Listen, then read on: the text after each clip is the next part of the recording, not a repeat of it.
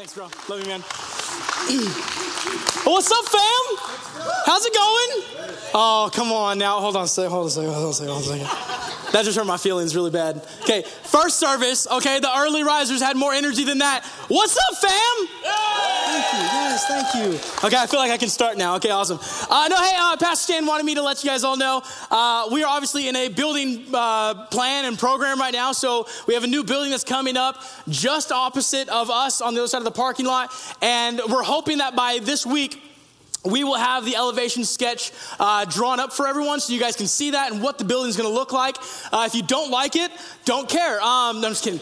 No, we're really, really pumped and really excited. A lot of prayer, a lot of focus has gone into this, and we are really excited about the new facility that we're going to have right here in Kuna for bigger impact, more people that we can touch and change with the gospel of Jesus Christ in a healthy way. So we are really pumped and excited about that. Again, we should have that within the next week or so. So hopefully, next Sunday, fingers crossed, you guys will be able to take a look at that. If it looks good, I'll take the credit. If it looks bad, you can talk to my wife. No, I'm just kidding. But hey, I'm really excited to share today. Again, Pastor Stan, my friend, my pastor, thank you for opening your pulpit to a dumb kid like me. I really appreciate it, and I hope you can enjoy the day off. This week, all of us pastors on staff are heading out to Twin Falls. We'll spend the next couple of days at a pastor's conference, which is really exciting and really awesome, really fun, but just a time of refreshing. So I'm glad that Pastor can have today to kind of prepare and get ready for the refreshing that he's going to receive in the next couple of days. So if you could, just keep him in your prayers, him and Chris, as we go to this pastor's conference. We really appreciate it a whole lot. Well, as we get started, I got a question for you, and it's going to be out of the blue here. It's okay. Have you ever gone doorbell ditching before? Come on. Yeah. Those of you who rose your hands and laughed, okay, are cool. The ones who didn't laugh or didn't raise their hands, it's because you've been doorbell ditched, okay? And you're angry about it. You're still bitter. It's okay. We're going to pray for you at the end of service. It's going to be wonderful. There's these kids. We live right here in Tomorrow, the subdivision, not tomorrow. That's the future. So the Tomorrow subdivision right here. And these kids a couple weeks ago, 3, 4, I don't know, a month ago, whatever it was, they were going on and they were doorbell ditching. And I was getting a kick out of it. I thought it was hilarious. Like, I was that teenager, and we're going to get to that in just a second. But I love doorbell ditching. I think it's fun. But you see, these kids, they were amateurs. Because, obviously, come on. They were going around, and they were hitting the exact same house again and again and again and again. Like, I think even multiple times in one night. And, I mean, come on, guys. Like, let me teach you a lesson, okay? Like, let me show you how to do it correctly, okay? But anyways, Pete, he's my neighbor. He's an Irish man. He's got the best accent in the entire world. I could seriously just sit there and, like, give him a book, like the biggest book in the world, and be like, please read this to me. Like, it'd be amazing. But anyways, he's sitting there, and he's like, it's not happening to me again. I'm going to get these little dudes back bad. And so he did. He hid in his truck in his driveway. He had like a cherry Coke and some Reese's peanut butter cups, and he just hung out, and he just waited for them to show up. And sure enough, amateurs show up to the same house again, and like 3 or 4 nights in a row. He jumps out of the truck, acts like he's going to attack them, just goes crazy, scares them half to death. It was a wonderful story. It was amazing, right? Like, it was great. But I felt in my heart I needed to teach them how to doorbell ditch correctly. I haven't been able to meet these little hellions yet. I'm just kidding. But if I did, I would tell them how I doorbell ditch. You see, I was a teenager, and I grew up in Sacramento and also on Beale Air Force Base right there in Yuba City. So any Air Force families, what's up, right? So that's how I grew up. We did not have backyards in the Air Force, right? It's just like a little patio thing. But anybody who's anybody can just walk up to any backsliding door and treat it like a front door. Like, there's no gate, there's no nothing. You can just walk up to it. And so we took that as a very unfair advantage for us as teenagers. And so we said, we're not just going to doorbell ditch. We're going to, like, house ditch somebody, okay? We didn't have a word for it, so there's a word for it, okay? And we would walk up to these houses, and we would get enough people to surround the house, the back windows, the bedroom windows, the sliding door in the back, the front door, the garage. Okay, I don't know if you've ever kicked a garage before. 1, don't. You'll probably break it. And 2, it is the loudest sound known to humankind. Okay? And so we would surround a house. I'm sorry, if you lived on Beale Air Force Base and I hit your house, I'm sorry. But it was all in good fun, okay? And so anyways, we would surround a house, and then we had a guy up front, whoever it was, just whoever's at the front door. Your job is to yell 1, 2, 3. And at 3, we would bang and pound and kick all over the house, the windows. I mean, we would completely obliterate the house, okay? We would do everything and anything we could to completely wake up, not just them, but their neighbors, okay? We wanted to make a sound, and we wanted to scare them, and we wanted to be like Doorbell Ditch, crew of the century, write books about it, and years later write a sermon about it, okay? So like, it was awesome. Like, we loved it. It was great. But one time in particular, I remember this one moment, and I got my car. I had a 1991 Mitsubishi Eclipse Generation 1, okay? I thought I was Paul Walker from Fast and the Furious, like, clearly. I mean, obviously, come on. Okay, so anyways, I thought I was Fast and the Furious, and I was like, guys, here's the plan.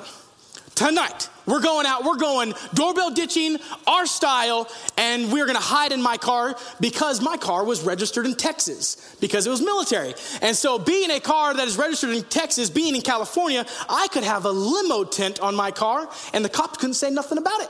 I just looked like a visitor in California. So glad I'm out of that place. But anyway, so I had this car, and I don't care if you had a flashlight, you put up to the window, you are not gonna see who or what is inside of the car. There's just not a chance about it. And so I was like, guys, we're gonna hide in my car after we hit a house, and then we'll drive around the corner, we'll hit another house, and we'll hide in the car. It's like that was our plan for the night. So we get out of my car, we find that house, like the perfect house. Like the windows are clean, there's no bushes in the way, a perfect walkway to the front door. You don't have to jump over anything on your way, running away. Like, it was like the house of houses. And I was like, guys, this is it. The Lord has blessed us tonight. And so we get out of my car, we park it down like a couple, not a couple blocks, but a couple houses down. And we get around the house and we yell, 1, 2, 3. We hit this house so hard, the windows. I think we were even kicking the wall on the spackle. They probably didn't even hear that, but we just wanted to do everything we could to just completely blow up this house. We did. It was awesome. And so what we did is we hit the house and we ran back to my car. And we dove inside my car. I locked the doors. I'm thinking, yes, we are safe. We are sound. We are secure. This is amazing. And we see my buddy Eric come running around the corner. He didn't make it. And I'm sitting here going, hold on. We made it to the car, bro. You didn't make it. That's not my fault. Okay? And there is no way on God's green earth I am going to unlock this car and let you in and let all the lights turn on. You guys know what I'm talking about? You open the doors and the lights turn on, right? And then wait 10 seconds for the lights to turn off again. Sorry, bro, but you might die tonight. I was letting him have, bro, sorry. He's sitting there banging on our window like he's doorbell ditching me now. He's like, unlock your door. And I'm like, dude, no, like, not happening. We're all in the car. We're quiet. We're not even looking at Eric. We're like, nope. Nope. Sorry, bro. You didn't make it in time. And so, have you guys ever seen like the Acme cartoons? And like Saturday mornings, right? Like totally unbelievable stuff, right? So Eric is by my car. We're not letting them in. There's a like white pickup in front of us. And it's got all tools and all kinds of stuff in the bed of the truck. He just runs head first, dives into the bed of the truck.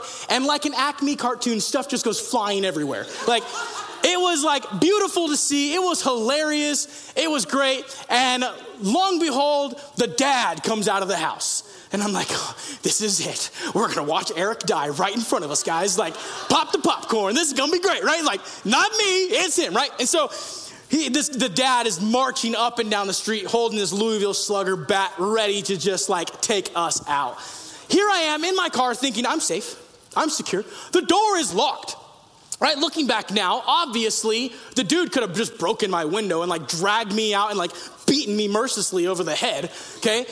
Because I thought I was safe and I thought I was secure inside of my car. He even walked right by us.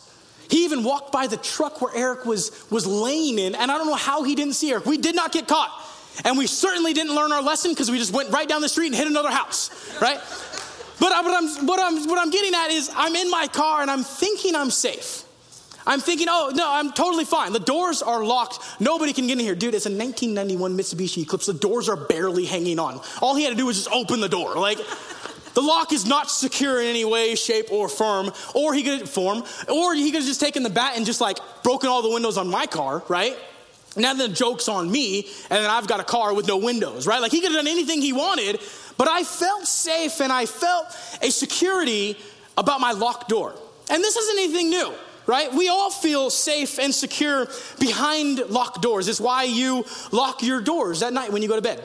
You make sure your sliding glass door is locked now because you know the doorbell ditcher of the century lives in your town, right? So you're going to lock your doors. It's what you do.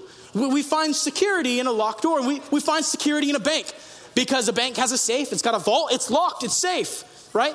However, all the break-ins and all the robberies would completely shut down any idea that a locked door is anything of safe. It just proves it all wrong. No, a locked door means nothing. It's a challenge, exactly. It's a challenge, right? And that's about all it is. It just delays someone maybe getting in a little longer. That's all it does. But we find a security in a locked door. And yet tonight when I go to bed, I will still lock all the doors of my house and I will make sure my house is secure because I find comfort in a locked door, probably much like you. I want my doors locked. And this isn't anything new. This has been around forever, which gets us right into our text for today. John chapter 20, verse 19. So when it was evening on that day, this is a specific day. This is the day that Jesus rose from the dead. So we're still hugging on to the Easter story here a couple weeks later, still looking at the same day that Jesus rose from the dead. It says the first day of the week, and when the doors were shut where the disciples were for fear of the Jews, Jesus came and stood in their midst, and he said to them, "Peace be with you." Now when it says the doors were shut, what it's implying in the original language is the doors are shut, they're locked, and they're secure. Meaning it's very difficult for these doors to open right now. It's going to take a whole lot of work. They probably did extra. They put the chairs, they put a dresser in front of it. Like they did everything they could to make sure that this door could not and would not open from the outside. They wanted to make sure that they were safe in their little room, their little hut, wherever it is that they are. They're hiding, it says, for fear of the Jews. And so they lock the door. So why are they in this locked room and why are they so pertinent about making sure the door is locked? Well, let's recount the last 5 days for the disciples. Let's go back. This is Sunday. Let's go back to Wednesday for the disciples. Let's go look at what's going on for them there. They have Jesus and they're having the Passover meal. And they're sitting there, they're hanging out, and Jesus is introducing them to communion. So if you've been in church for any amount of time, you know exactly what communion is. And so Jesus is having communion with them. He's having his last supper with them. And he's like, hey, I'm about to be betrayed. And Judas slips away. Jesus goes to the Garden of Gethsemane. He prays for a few hours, tries to keep the disciples awake. They keep on falling asleep. And Judas shows up and betrays Jesus right there in front of the other disciples. Jesus is now in custody for the Roman Empire and for the high priest. They have got him in custody. He is a prisoner at this moment. The disciples are confused. They don't know what's going on. We've been talking about this for a couple of weeks. So if you've been here, you know that the disciples thought Jesus was going to overthrow the Roman government and bring freedom to Israel. And he was going to be the new king for Israel, and Roman influence would not be there anymore. Roman oppression would not be there anymore. And they'd be free people living in Jerusalem. That's the disciples. That was their thought process. But all of a sudden, their king, their savior, is now chained up in prison. So they're having a really hard time wrapping their mind around this, and they don't know what is going on. And so the next day, it's Thursday now, they see Jesus on trial. They're watching Jesus go through all these mockings, all these questionings. They see Jesus get taken away to secret rooms with Pilate, and they're trying to figure out what in the world is going on with this guy. Who is he? And why do the Pharisees and the high priest want him dead so bad? And so Jesus is going through a trial. He's going through questioning, and eventually leads up to the point where Jesus is sitting there and he's like, I find nothing wrong with him, but go ahead and give him the 40 minus 1, because they thought 40 lashes or 40 whips of this style of beating would kill a man. So they said, give him the 40 minus 1 and call it good, and then set him free. And so Pilate asked that of them. They take Jesus to the whipping post, and the disciples are all there. They're watching this happen. Their king, their savior, the one who is supposed to overthrow Rome and be the king in Israel. And they're watching all of this take place, and they're doing nothing. They're not just like, hold on, no, wait, do it to me instead. No, they're doing nothing. They're just literally standing by watching it all take place. So that one of their best friends betrays him. They watch him get beaten. And then not only that, they bring Jesus out after he's been beaten to a pulp, and they bring out a guy named Barabbas. And Pilate says, hey, it's custom, I release a prisoner to you. this time of the year. So do you want Barabbas, the murderer, the thief, the crazy criminal dude? Or do you want Jesus, the one who claims to be your king? And they cheered and clapped and celebrated when Barabbas was set free. See, Jesus was supposed to be treated fairly and justly. However, Barabbas was treated like Jesus should have been. And Jesus was now treated like Barabbas. And Barabbas was set free while Jesus took on the punishment, the sin, took on the pain, took on all the guilt for Barabbas in that moment. And now Jesus is sitting there in Barabbas' place, and he's condemned to die now. And so they crucify him. They send Jesus to Golgotha. The disciples, again, are watching this all take place. Hold on a second. Our king, the one who's supposed to overthrow Rome and set Israel free, yes, Emmanuel, God with us, is on a cross. And he's dying. And then he dies. They watch him get stabbed with the spear in his side. Can you imagine for just 1 minute where these disciples are? Mentally, emotionally, they are hurting. They are confused. They're grieving. Their best friend is dead. And now Mary comes out screaming, hey, he's alive. They don't know what to do. They're lost and confused. So they do the only thing that they know how to do, run and hide. They run to a locked room, they lock the door, they secure the door, and they're like, nobody is going to find us, because why? They are afraid of the Jews. Why would you be afraid of the Jews? Well, they just watched Jesus die unjustly. And so they're thinking, if they killed him, they'll kill me too. He did nothing wrong. I've done nothing wrong. They killed him. I was one of his closest and best friends. They'll probably do the same thing to me too. So they run and hide. The answer is actually right here in Matthew chapter 27. Check this out. It says the chief priests and the Pharisees gathered together with Pilate, and they said, Sir, we remember that when he was still alive, that is Jesus, that deceiver said, after 3 days, I am to rise again. Therefore, give orders for the grave to be made secure until the 3rd day. Otherwise, his disciples may come and steal him away and say to the people, he has risen from the dead. And the last deception will be worse than the first. And Pilate said, okay, go. You have your guard. Make it as secure as you know how. And when they went in and made the grave secure, and along with the guard, they set a seal on the stone. They set a seal, meaning if the stone gets moved, you'll be able to see that the seal is broken. And so they are thinking that then this grave is secure, and the disciples now, after Jesus is risen from the dead, all they're thinking is, they killed him. They think I stole his body. They're going to kill me too. I'm going to go through the exact same thing. I'm going to get the 40 minus 1. I will probably get a crown of thorns just because they'll want to do it to me too, because why not? And they're going to crucify me. And so the disciples are scared. They're terrified. Mentally, emotionally, they are torn because of the things we've just been talking through. They are scared. They are not just having a moment of fear. It's like they're literally in fear. It's not like they're like just afraid. No, they're like trying to make a bed and find comfort in fear. They're thinking, if we're just together and we have a locked door, maybe we can find comfort even though we're terrified. No, you're not going to find any comfort in that. I've played hide and go seek. I always get found. Okay? Always. But that's the problem, is that they're thinking that they can hide forever. They're thinking, I can just stay here. I'm safe. I'm protected. The door is locked. Nobody can get in here. I'm safe. What's going to happen to me? No, they're not going to find me. The Pharisees are on the hunt. The high priest is going crazy. Pilate's asking questions. And yet the Pharisees paid the guards off. Because the guards saw, like, no, he's alive. And they're like, hey, be quiet about it. Here's some money. Right there, the Pharisees could have brought salvation to all of Israel. He said, no, we were wrong, guys. He really is the king. The guards who were there to protect it are the ones who saw him get up. He's really the king. But they had no humility inside of them to accept it. So even though they knew the truth, they just paid the guys off to shut up. And now they're just trying to cover it up, and they are on the hunt for the disciples. So the disciples hide. They find comfort in their fear together, is what they're trying to do. They won't find comfort in fear. And what happens is Jesus just shows up in the room. The locked room, the locked door. He didn't knock. He didn't ask. He didn't find a secret window. He just shows up. Let me tell you something right now. Jesus does not need a key to enter our fears. This is the one time we see Jesus not be a gentleman as we know and love. He doesn't ask permission. He just shows up. And I love this about him because it shows it has nothing to do with me. has nothing to do with the disciples. The disciples are doing the exact opposite of what we as Christians would say. No, a life of faith, right? And they are completely doing the opposite and running in fear, and yet Jesus shows up in their fear. Right there, in the room, just boom, there he is. And I love this about Jesus. He just shows up. He doesn't ask any permission. You see, speaking of faith, growing up and even through Bible college, I had this twisted view of faith.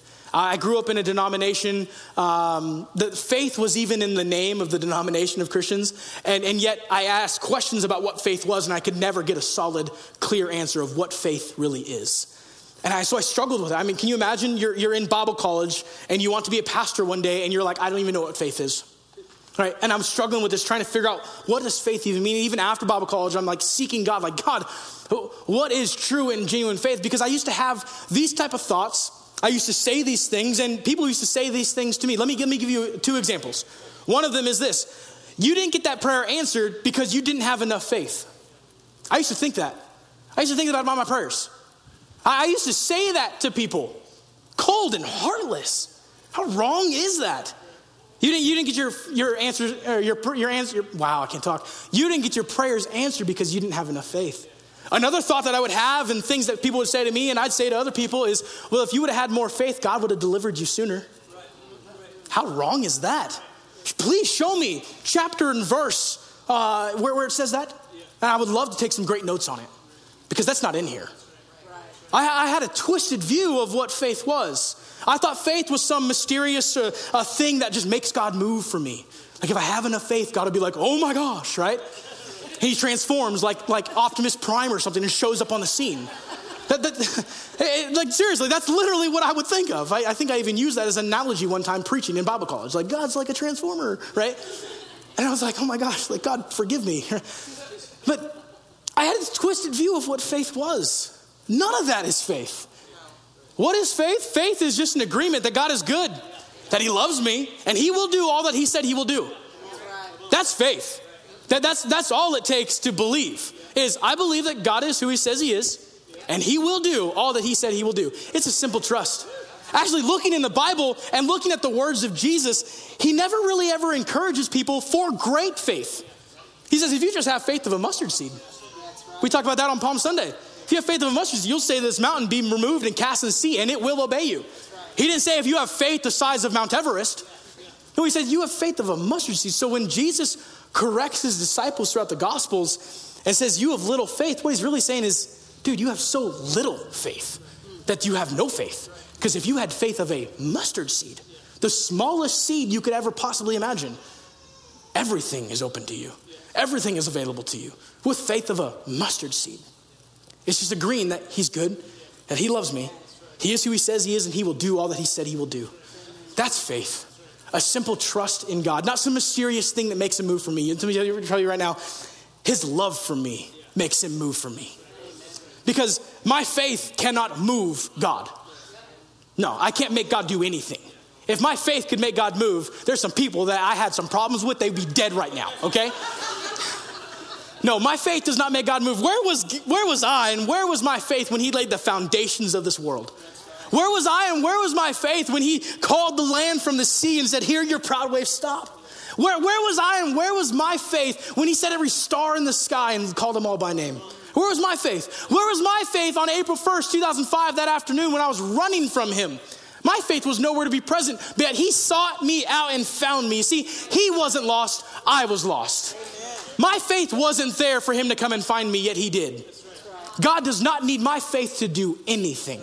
He does not need your faith to do anything. He's God. Otherwise, he'd be limited by your potential. No.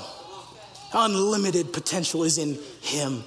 If I just agree that he is good, that he is who he says he is, and will do all that he said he will do. That's simple faith right there. To break it down as simply as I could. It's a simple trust in him. So the disciples are in this room and they're hiding because they have no faith right now.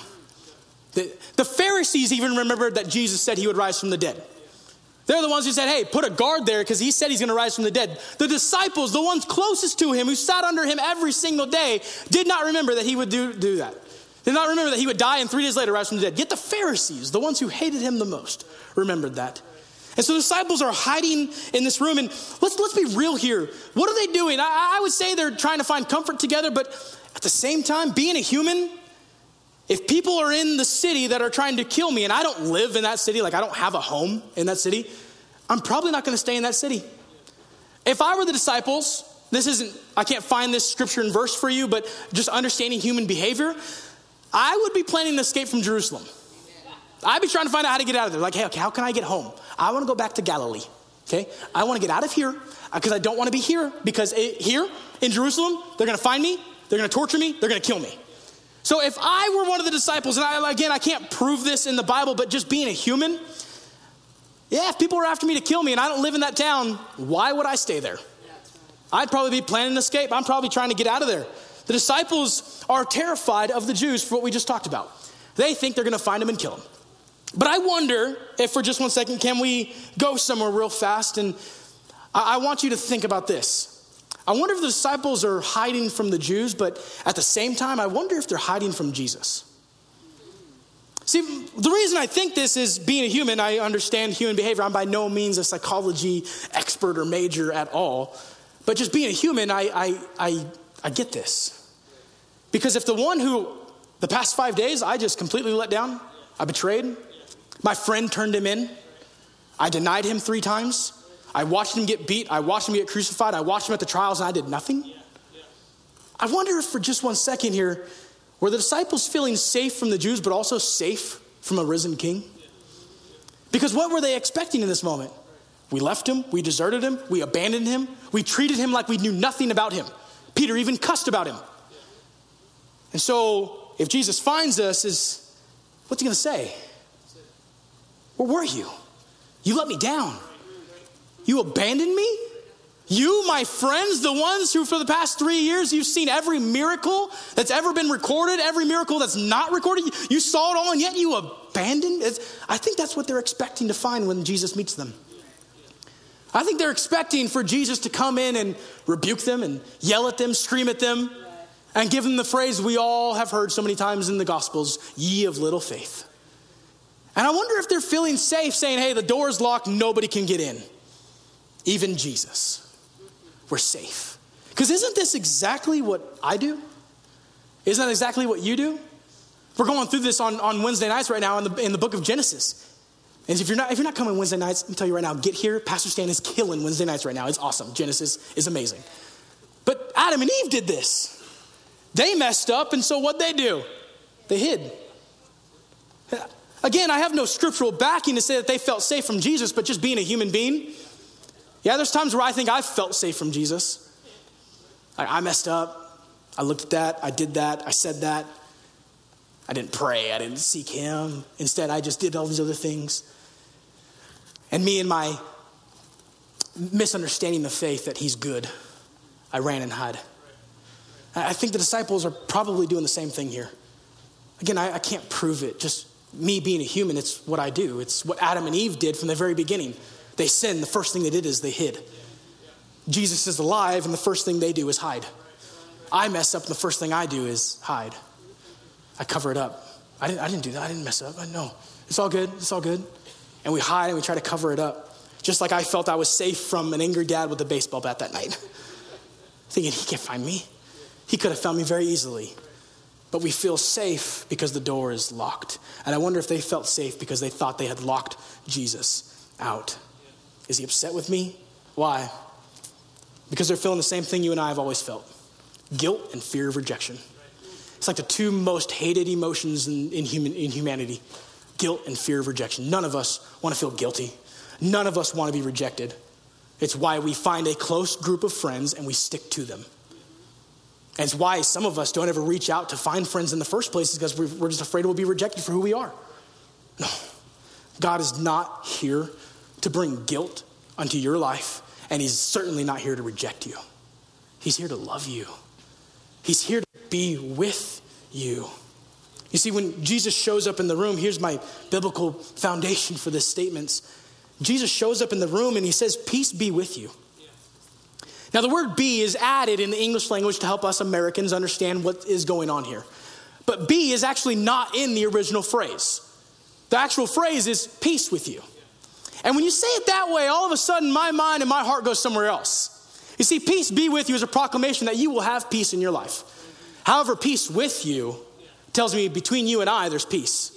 And so the disciples who are probably expecting a rebuke, who are probably expecting to get yelled at, who are probably expecting to get corrected, the exact opposite happens, and they hear nothing but peace with you. Between you and I, there's nothing but peace. I love you, you love me, this is great, we're homies and we're happy to be, right? Like, I just made that up on the spot, that was awesome. Hot diggity dog, right? So, that's all they hear is, they don't hear anything else. They don't hear a correction. They don't hear a, where the heck were you, dude? They hear peace with you. God wants nothing but peace with you. I don't know everyone's story in this room. I don't know where you are. But if Jesus were standing physically on this stage right now, and you've been running and you've been hiding from him, he's not going to yell at you. He's not going to correct you. He's not going to scream at you. He's going to look you dead in the eye and say, peace with you. That's all he wants. He wants peace with you. Between you and him, he doesn't want to fight in an argument. He just wants love, peace, and acceptance. Continuing on in our story here, John chapter 20, verse 20 through 23. It says, when he had said this, when he had said peace with you, he showed them both his hands and his side, and the disciples then rejoiced when they saw the Lord. So Jesus said to them again, peace with you. And as the Father has sent me, I also send you. And when he had said this, he breathed on them and said, receive the Holy Spirit. He says this phrase, if you forgive the sins of any, their sins are forgiven. And if you retain the sins of any, their sins have been retained. Just a side note, I'm not going to spend a lot of time on this, on the phrase where he says, if you forgive the sins of any, they've been forgiven. If you retain the sins of any, they've been retained. Mainly because it's just a reinstatement of what he already said. As the Father sent me, I now send you. So go and tell people they're forgiven. Basically, all he's saying is you're not like a little pope that walks around forgiving people's sins, okay? All he's saying is, hey, if you go and tell people they're forgiven, they're forgiven. However, if you don't go tell people, as I am sending you, if you don't go and get sent, they won't know their sins are forgiven, so therefore their sins can't be forgiven. That's all he's saying. Okay, it's just your job, my job is to go tell people that they're forgiven. Because if you don't, then how can they be forgiven? That's all he's saying. Okay, so don't read into that any other way. That's all he's saying. You don't have some special power to forgive sins. It can sound confusing, but that's all he's saying. Anyways, continuing on here. So Jesus didn't just announce peace with them. His very presence in the room brought peace. It changed the whole vibe. They went from gloomy, darkness, fear, rejection, guilt, grief, to all of a sudden they are a kid on Christmas morning. They are celebrating and clapping and going crazy because they just got the RC car they've always wanted. They got Jesus back from the dead. They are going crazy. Now why? Because his very presence in the room changed the atmosphere. I love that we sing those songs about his presence in the room because it reminds us, no, he is here. He's right here. We can't physically see him right now. We're going to get that in a minute, but I can't physically see him. But you know what? Jesus is very much as in this room as he was in that room with the locked door. He's that much here right now as well. It's who he is. David, the psalmist, said, God, if I go to hell, you're there. I cannot escape your presence. There's nowhere I can go to run from you. Not even a locked door. Nowhere I can go, Jesus. And his very presence came in the room and changed the atmosphere. These dudes, the disciples who, let me remind you, are complete failures. They're the ones who completely deserted him. We've already talked about this today. They left him. They are failures all through the book of Acts. You can see their future failures and what they do even after this moment. Peter and Paul get in a fight. Yeah, that's in the Bible. It's crazy, okay? The two guys who wrote some of the books in the Bible get in a fight with each other. It's awesome. It'd make a great movie, right? These guys are failures. Failures should never stop you. They're failures, you're a failure, I'm a failure. We're all failures, and yet somehow God still shows up and brings his peace in the room. He doesn't care about your failures. He doesn't care about your past sin. He doesn't care about your past mistakes. If you think God cares about that, you are sadly mistaken. Your sin does not make God embarrassed. He died for it. God, I did this. It's not like he's surprised. It's not like he didn't see it happen. He was there. He saw it. Why? Because he's just as much in this room as he is at the room at your house when no one's around. He's just as much to be the person looking at the phone with you when you're scrolling through social media. He's just as much with you when you're driving down the street cussing out the guy who cut you off. He is with you. He's with you. In spite of your failures, in spite of your mistakes, in spite of my sin, my mistakes, God is with me. He wants to be with me. He wants to be with you. You're the reason why he did all of this, is to have peace with you, to sit in the room with you. And the disciples are complete and utter failures. They even take it a step further after he rose from the dead, still not looking at the grand scheme of things. They said, Jesus, now is the time that you'll deliver Israel? Like, are you going to set up the physical throne now in Jerusalem and overthrow Rome? Is this that time? The disciples were so narrow-minded on just God's people. No, God's plan of redemption was for humanity. That he would enter every locked door of human pain. That he would enter every locked door of human oppression and sadness. And every locked door of human sin. And he'd invade it with what? His peace. That's his whole goal in all of this. To bring peace to you and I. He just wants to be with us. Jesus, now are you going to overthrow the Roman Empire? No. My plan is for everyone. Israel was just a starting place. And as the Father sent me, I now send you. Go and tell them they are forgiven. And God, unlock every door of my heart because you don't need a key. Get in here. Get in my place. And let there be peace in my heart. And I know for some, shout out to Becky and Brandon. We talked about this the other day. I know for some it's really hard to believe because we don't see. Like I grew up thinking I have to see in order to believe. And I'm in good company when I think that way, actually. I don't want to condemn anybody who might be feeling like a doubting Thomas because we're going to read that story right now. But if you feel like you need to see to believe, I'm going to bring some hope to you today. Check this out as the story goes on. But Thomas, John chapter 20, verse 24, one of the 12 was not with them when Jesus came. So the other disciples were saying to him, we have seen the Lord. But he said to them, unless I see his hands, the imprint of the nails, and I put my finger into the place of the nails. I lost my place in the thing here. Whatever. And I put my hand into his side, I will not believe. After 8 days, his disciples were again inside, get this, and Thomas with him, and Jesus came in, the doors having been shut. Obviously, there's enough commotion in the city to cause these dudes to still hide. And this time, Thomas is with them. This time, Thomas is in the room. He wasn't off by himself, hiding somewhere else. He is with the other 10 disciples at this moment now, and all 11 of them are finally together in this room, still with the locked door, even though Jesus already showed up and revealed himself to all of them except for Thomas. And so Jesus shows up in this room, the door having been shut, and he stood in their midst, and he said this again, peace with you. And he said to Thomas, I love this, he just turns right to him.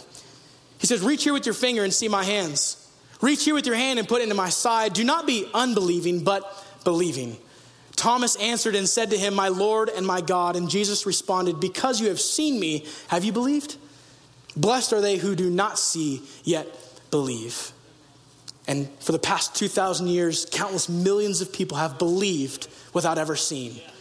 So for us to say, I need to see in order to believe, I'm sorry, you're not that special.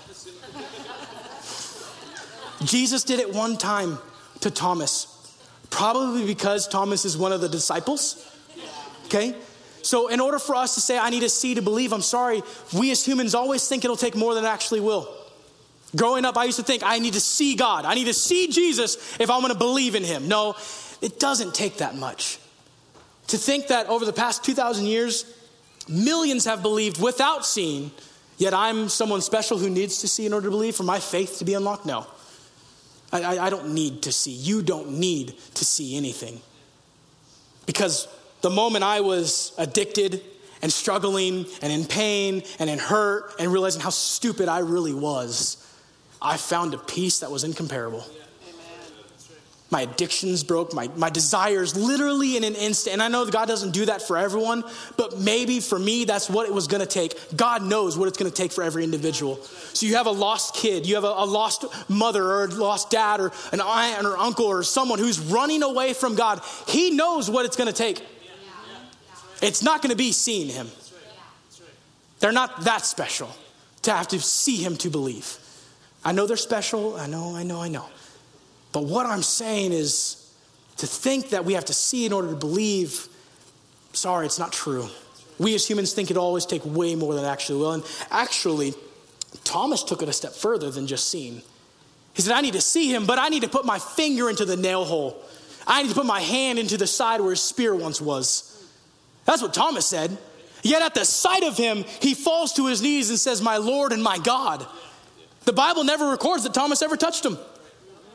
It never says that he touched the nail hole, that he put his hand into his rib cage. Not there. See, we always think it'll take more than it actually will. Thomas thought he'd have to touch him, but at the sight of him, he fell to his knees and said, my Lord and my God. Don't ever think it's going to take more than it actually will, because in a moment, my life changed. And I thought I'd have to see him. I'd have to see something physically or see a miracle happen in front of me. No, all of that went out the window. And the moment I did actually step into a moment of faith, all of a sudden I did start seeing some miracles happen. But it was after a moment of me saying, yeah, he's real. He's really here. He's really there, but he's also really here. Amen. This is amazing. And it was after that. Then I've seen tumors fall off people. I've seen the lame walk. I've seen the blind get sight. I've seen some amazing things in life. And it was never to prove my faith. It was always in a supplement of. And that's how God works. He has nothing to prove to anybody. He created you. He's got you in the palm of his hand. The other day, I got my dream car, and you're going to laugh at me, but that's okay. I accept it. It's a 1996 Ford Bronco. Man. 4-wheel drive. I'm trying to find somewhere to get stuck with my wife and that thing is sick, man. It is awesome. I can't wait. Like, I want to take a 4-wheel drive it. You know what I'm saying. I'll take it out on the dirt, okay? And I love it. I think it's awesome. And I'm super, super happy to have it. I think like I said, I just think it's cool. Growing up, I had a friend, a neighbor, and his dad had a Bronco. And I was like, you have the coolest dad in the world, man. You want to trade? Like, no, I'm just kidding. I love you, Dad. But I was just like, man, that's the coolest guy in the world. It's a truck, but it's a convertible. Oh my gosh, right? Like, it's amazing. I knew as a kid I was always got to have one, right? And so I got this truck, and it being older, okay, I got to take care of it, okay? No drag racing like my Eclipse back in the day. But also I got to take care of it mechanically. I got to take care of it on the inside. You know, I got to make sure the exterior is good, the interior is good and clean, and the engine is running sound. Actually, just the other day, you're going to laugh at me. My dream car, it wouldn't start in the parking lot. So we had to replace the starter, me, Brandon, and Russ. It was awesome, my homie. And that thing fired right up, and I took it home. It was great. Got a new starter in my truck, right? Why? I'm restoring it, okay? Like, I'm doing my feeble attempt to restore this Bronco as best I can, nice and slow, and just, find things I go, oh, I want to do this now. I want to do this. So I'm having a great time working on my car. I never understood how people could sit out there in their garage for like hours working on a car until I got a Bronco and realized, no, it's not just fun to take care of a car. It just takes time. It takes a lot of time, right? So anyways, I got this truck, and I think it's cool, and I'm restored. And I think from time to time, we all need restoration. I think every single one of us, the clutch stops working the way it's supposed to. And hey, I need a little upkeep on my life, on my heart, spiritually, mentally, emotionally. I got to kind of make sure I'm being restored at the same time. And I think that just as I'm restoring this Bronco, that God restores the faith of the broken. Because that's exactly what he did with Thomas. Thomas said, unless I see and touch, I will not believe. He won't accept it. He just watched his best friend die right in front of him. So no, I'm not going to believe that. Even though all 10 of you are saying he's alive, no, I'm sorry. No, he's dead. Guys, you're tripping. He's dead. He can't accept it. He won't accept it. And yet Jesus shows up, and he doesn't even yell at him. He doesn't correct him. I like what Becky said to me this past week. He didn't even tell Thomas, you're going to hell. No, he said, Thomas, just don't be unbelieving. Just be believing now. That's right. Just trust. I've told you this so many times that I would rise from the dead. I think you just forgot. So Thomas, it's okay, bro. Just trust me. And he restores the faith of this broken disciple, right? Why? Because we always think it'll take more than it really will. It doesn't take that much to believe. Faith of a mustard seed, to agree that what? God is good, that he loves me, and he will do all that he said he will do. If I just trust him in that, salvation is a free gift for every single one of us. Freely given to us. So my question for all of us today, I ask this question of me, And so I feel like since I asked it of me and I studied and prayed this thing out, that I'm going to ask it of you. Why not? How's your marriage really doing? How are you as a husband? How are you really treating your wife? You as a wife, how are you really treating your husband? As parents, how are you really treating your kids? Because look, what I'm getting at here is I think it's really easy to show up to church on Sunday or Wednesday and to put the smiles on, right? Get out there by an Easter wall and take a picture as a family, right? Post it all over social media. All is good, all is happy, all is healthy. This is great. When in reality, we're just done with each other. But we've got it locked away behind this door thinking nobody sees. I've got it tucked away. Nobody sees this. How I treat my kids, nobody sees this. How I treat my spouse, nobody sees this. That sin that I think I've been hiding so well for so long, thinking nobody sees it. Question, what have you locked away? What have I locked away that I think nobody sees? What have I locked away that I think I'm hiding from God himself? What have you locked away that you think you're hiding so well from him in his presence? There's nothing you can hide from him. Just as Jesus doesn't need a key to enter your fears, he doesn't need a key to enter anything. He can enter right into the mess and the sin that we are in and the hardship that we are in. And I'm not trying to make any spouse or parent or person feel bad in this moment, but I am trying to challenge us. Have I been putting on a face, putting on a mask and locking this door behind me thinking nobody in, nobody can see, nobody hears about it? Let me tell you something, just have the conversation with God already. Because if you were to go in there secretly and unlock the door and go in there and shut the door and lock it behind you, you turn around and find out Jesus is already in the room. That's it. He doesn't need you to open the door to him. Right. He's sitting there sipping coffee on the lounge chair just waiting for you to have the conversation. Are you ready to talk about it yet? He shows up to the disciples. You ready to talk about it yet? Here I am. As the Father sent me, I send you. Go tell people they are forgiven. And that conversation right there fuels them for life. That even Peter himself would die on a cross upside down. Because why? He had an encounter with peace in a locker room. What's the locker room of your life? Look, I don't know what the hidden thing is that you're hiding. I'm not even saying that you are hiding something, but I think all of us as humans got a little something we're trying to hide. I'm a human. I'm sure you are too. I know that you're a human, but I'm sure you're hiding something. I had to correct that one because I know Pastor Stan is literal, right?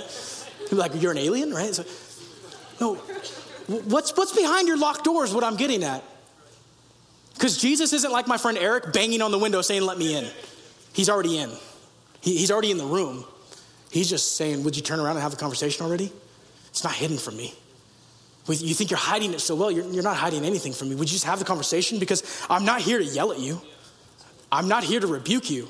And look, I'm not going to tell you that God isn't going to say, hey, you need to change this. He will. I promise you, he will. But before you ever change it, he'll do nothing but love you. He'll do nothing but extend peace to you. He'll do nothing but extend his love to you. Because he's not looking for you to be perfect. And the scriptures wouldn't tell us, be holy as I am holy, if it were impossible. He's calling us to a new level. He's calling us to a new place. I think it's about time we just say, Jesus, I'm not even going to lock the door. You're already in the room, so what's the point? Well, Jesus, why don't you just come out of that room and let's just cut that room off my house and move on. I just want to be done with it. See, I think we get in these routines. I didn't talk about this first service. I think we get in these routines where we say, you know what, I want to change, but I can't. Sorry. Yeah, good, exactly. Thank you, Pastor. He said it, not me. It's a good excuse. Because I've learned when I really don't want something, I stop doing it. Right? I hate olives. Thank you, yes. See, I'm preaching now. She's like, yes, preacher, right? I hate olives. I stay away from them. I don't eat them. What is it that you do that you don't want to do anymore? Change. Supplement it with something different. I don't like olives, but man, tomatoes are fantastic. Right? I love a caprese salad, some basil, some mozzarella, some tomatoes, and olive oil. Come on, the inner Italian that does not exist in me comes out. Okay?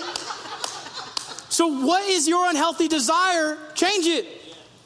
Get a new routine. Get a new system. Get a new something.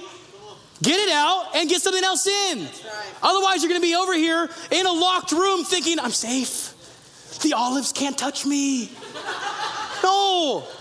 Come on. If we want change, change. I think we complicate it as humans. I think Pastor said it great. It's a great excuse. Now, I understand there are addictions, there are habits, and there are things that you will struggle with. I get it. I 100% get it. Me too, okay? Me too. I've got things that I'm like, man, I got to get this out of me. But I want to be on the process of getting it out. Of at least having the honest conversation with Jesus rather than just going left around the racetrack nonstop. No, I'm going to take a right-hand turn here. I'm going to get away from this thing and have a conversation with God about this. And God, I'm done with it. And he's not going to sit there and yell at you when you do that. He's going to sit there and say, peace with you. He's going to restore the faith of the broken. Where are you broken in your life? How's your marriage? How's things going, really going? And what are you trying to hide? And then how's your faith today? Is it broken? I think we all go through moments and times when faith is broken. I got to repair the clutch in this thing. I got to get after the starter and make sure the engine's running right. And God, would you restore the faith of the broken today? That's been my prayer for today as I've been practicing, or not practicing, but as I've been studying and going through my sermon. Do you need your faith restored today? If I could get every head bowed and every eye closed, the only person looking around is me, so I know what to do next. And you're in this room and you say, you know what? Yeah, I need my faith restored. I got a couple areas in my life where either one, I've been trying to hide it or I've been trying to cover it up. And two, I've kind of lost my faith that God even is going to do anything with this or that God's going to move on my behalf. Or just, man, I just need a jump start of peace today to restore the faith of my brokenness. If that's you, could you just do me a favor and raise your hand real fast? Thank you, thank you, thank you, thank you. Hands everywhere. Hands everywhere. You're not alone. See, we think we're alone. You're not alone. Another thing I want to do, you can raise your hand still. That's awesome. I appreciate it. But another thing I want to ask, thank you for that. I saw it. Thank you. You're in this room and you've never committed your life to Jesus. You've never asked him to forgive you of your sins in a public environment like this and to call on him as Lord. If you're in this room and that's you, would you please raise your hand? Thank you for that hand. That's why I do what I do right there. Thank you for that hand. Thank you. Thank you, Lord. Anybody else? It's awesome. Here's what I'm going to do. I want to say a prayer, and I'm going to ask everyone to repeat this after me. We do it as a family. For those of you, the three of you who just rose your hand and said, yes, I want to give my life to Jesus and ask him to forgive me of my sins. I'm going to ask everyone to repeat this prayer. Then I want to say a prayer for everyone else who rose their hands for the first thing I asked. So can we all just do this? Everyone repeat this after me. Say, Father in heaven, I ask you to forgive me of my sins. I was wrong. And whether I've been hiding or I've been running, I accept you as my Lord and Savior. Jesus, I believe you're the Son of God. I believe you died on the cross. And I believe you rose from the dead, extending your love and freedom to me. Jesus, you are my Lord. In Jesus' name, amen. Can I do something? I want to pray for all of you who rose your hands real fast as well. Then I want to give a good shout of praise to God as we get out of here. So Father, in the name of Jesus, I saw hands go up around this room saying, yes, today I need my faith restored. I have things that I've either hidden. I have things that I've tucked away, whether it be sin or not, it doesn't matter what it is. God, I just pray that we as a people, as a body, would come before you and just have the conversation.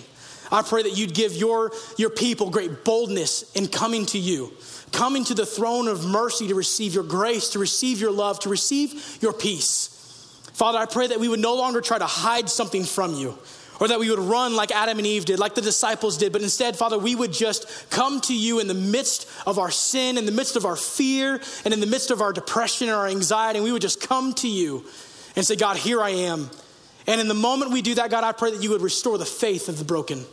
I pray that you would cover us, be with us. God, I know that you are 100% always with us, but I pray that, Father, today we would just have an unction of your peace and of your presence in our lives. When we walk out these doors, we walk out changed people. Not people who are walking around defeated, but people who walk in victory because of one thing. We have a God who came to us and said, peace with you. And so, Father, today we give you all of the praise. We give you all of the glory. because only you are worthy. Jesus, all of this is for you. In Jesus' name we pray. And everyone said, amen. Hey, can we give a round of applause to those 3 people? Come on. There's a party in heaven right now, and I will go there with them, man. It's why I do what I do. To see 3 people raise their hands is the greatest gift any pastor, preacher can ever see. So those of you who did that today, thank you so much for taking that step of faith. We're going to be praying with you, praying for you. Please come in contact one of us or one of the pastors or someone with a lanyard and say, man, today I made that decision. Make it public. Tell someone today on your way out, I made that decision today. My son is waving at me. I love you, homie. But hey, that's all we've got for today. But make sure you're here Wednesday night, 7:05. God bless you guys. Ladies, have a great time tomorrow at Bunko Night. We love you guys. Peace out. Have a great one.